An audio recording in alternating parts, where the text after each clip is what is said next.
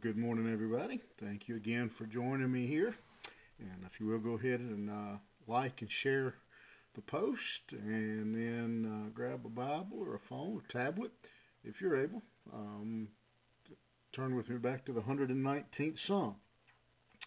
If you're driving, keep your eyes on the road and just listen. Uh, Psalm 119, verse 132. And as we said, this section, the psalmist is uh, he has all along, but more clearly, more obvious, stating his confidence and belief in the Word of God, even though he is facing persecution. We're going to look at just one verse this morning because this verse has got a really I think, challenging thought in it for us as we consider our relationship with God and our love for and relationship to the Word of God. Look with me at this verse. It says, "Look thou upon me and be merciful unto me, and thou, as thou used, I can't even say that word, as thou usest to, I'm going to make it, instead of King James English, I'm going to make it Jimmy English, as thou used to do unto those that love thy name." And there's some real fine little points in this verse that we can real quickly uh, move past if we don't slow down and do a little bit of digging. Remind you again that he is still um, he's still being persecuted. We don't know the nature exactly of the persecution. We don't know the reason. We know who. Both those who claim to love God and those who are the enemies of God are persecuting this psalmist. Those who love the Word of God and those who don't. And in that, the psalmist says, "Look upon me and be merciful." And so let's dig a little bit. First of all, the word "look." Look thou upon me. The word "look" that is used there means to turn your head um, and look. Um, just as we might say to somebody, "Look at me when I speak to you." Um, so it means he's saying for God to turn over here, turn and look at me.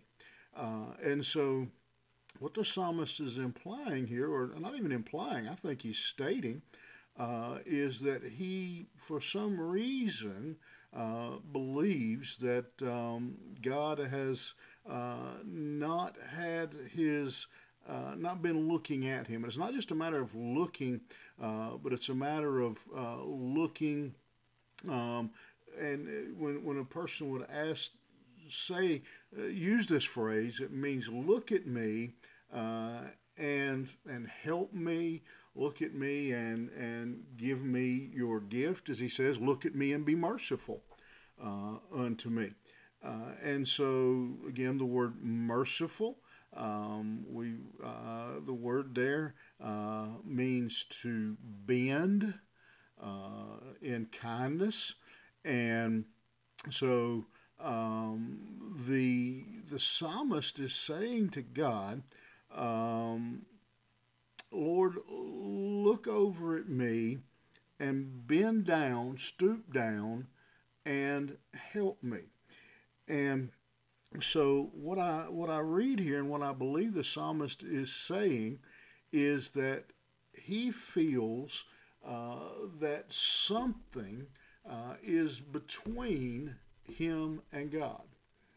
That something is affecting their relationship, and that he is in dire need of God's assistance. And so, and he's saying, as you used to do to those that love your name. And so again, he's saying you have been more merciful to others than you are being to me. So there must be something, some barrier between us. Um, and so as he thinks about that, again, what he's, and again, I don't look at this as him saying, um, God, you're not doing your part. What I believe he's saying is, God, is there something in me that is that is standing between that is hindering your mercy? Is there something in my life that is keeping you from intervening in my situation? I've been pleading with you. I've been begging you. I've been faithful to your word to the best of my knowledge, and but it seems like we're not getting anywhere. And again, he's already stated it's obvious that he's not blaming or accusing God. Look at the rest of the psalm. He has repeatedly praised God. He has repeatedly announced his confidence in the Word of God. He's not doubting the Word of God or questioning God in any way. What he is looking for is, was there something in his life that is hindering the blessing of God? And what I would like for us to take from this verse and this thought this morning is the necessity on our part for self-examination, but not only self-examination, but also that we allow God to reveal to us. We ask God to reveal to us anything that may be hindering our relationship with Him. And my suggestion, my thought to that would be that it's not that we don't wait until we're where the psalmist is and in a dilemma for that. That this should be a regular, even daily search. That we go through our life as much as we humanly can, that we allow the Holy Spirit, we ask the Holy Spirit to reveal to us anything that's in our life that may be hindering our testimony, our relationship with God, our understanding of the Word of God, our usefulness in the kingdom. Lord, is there anything, show me, as the Bible says, any wicked way that is in me, anything that is in my life. And we need the Holy Spirit to do that work and to do that revelation because truth is, and I think if we're honest, we all know this, we are we're experts at spotting the mote, as the Bible says, or the little tiny splinter in another person's eye, while we overlook the telephone pole that is sticking in ours.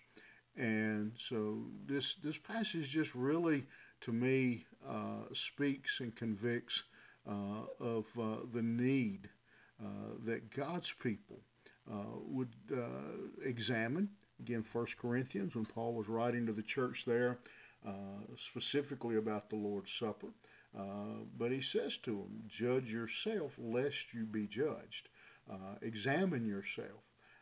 We need to have self-examination, but just as physically speaking, we, for example, as we get older, in particular, if you're younger, you may not be in this boat, but as we age, We typically, most adults, maybe not all, but most of us have learned we kind of look our body over. We look at our skin for any signs of skin cancer.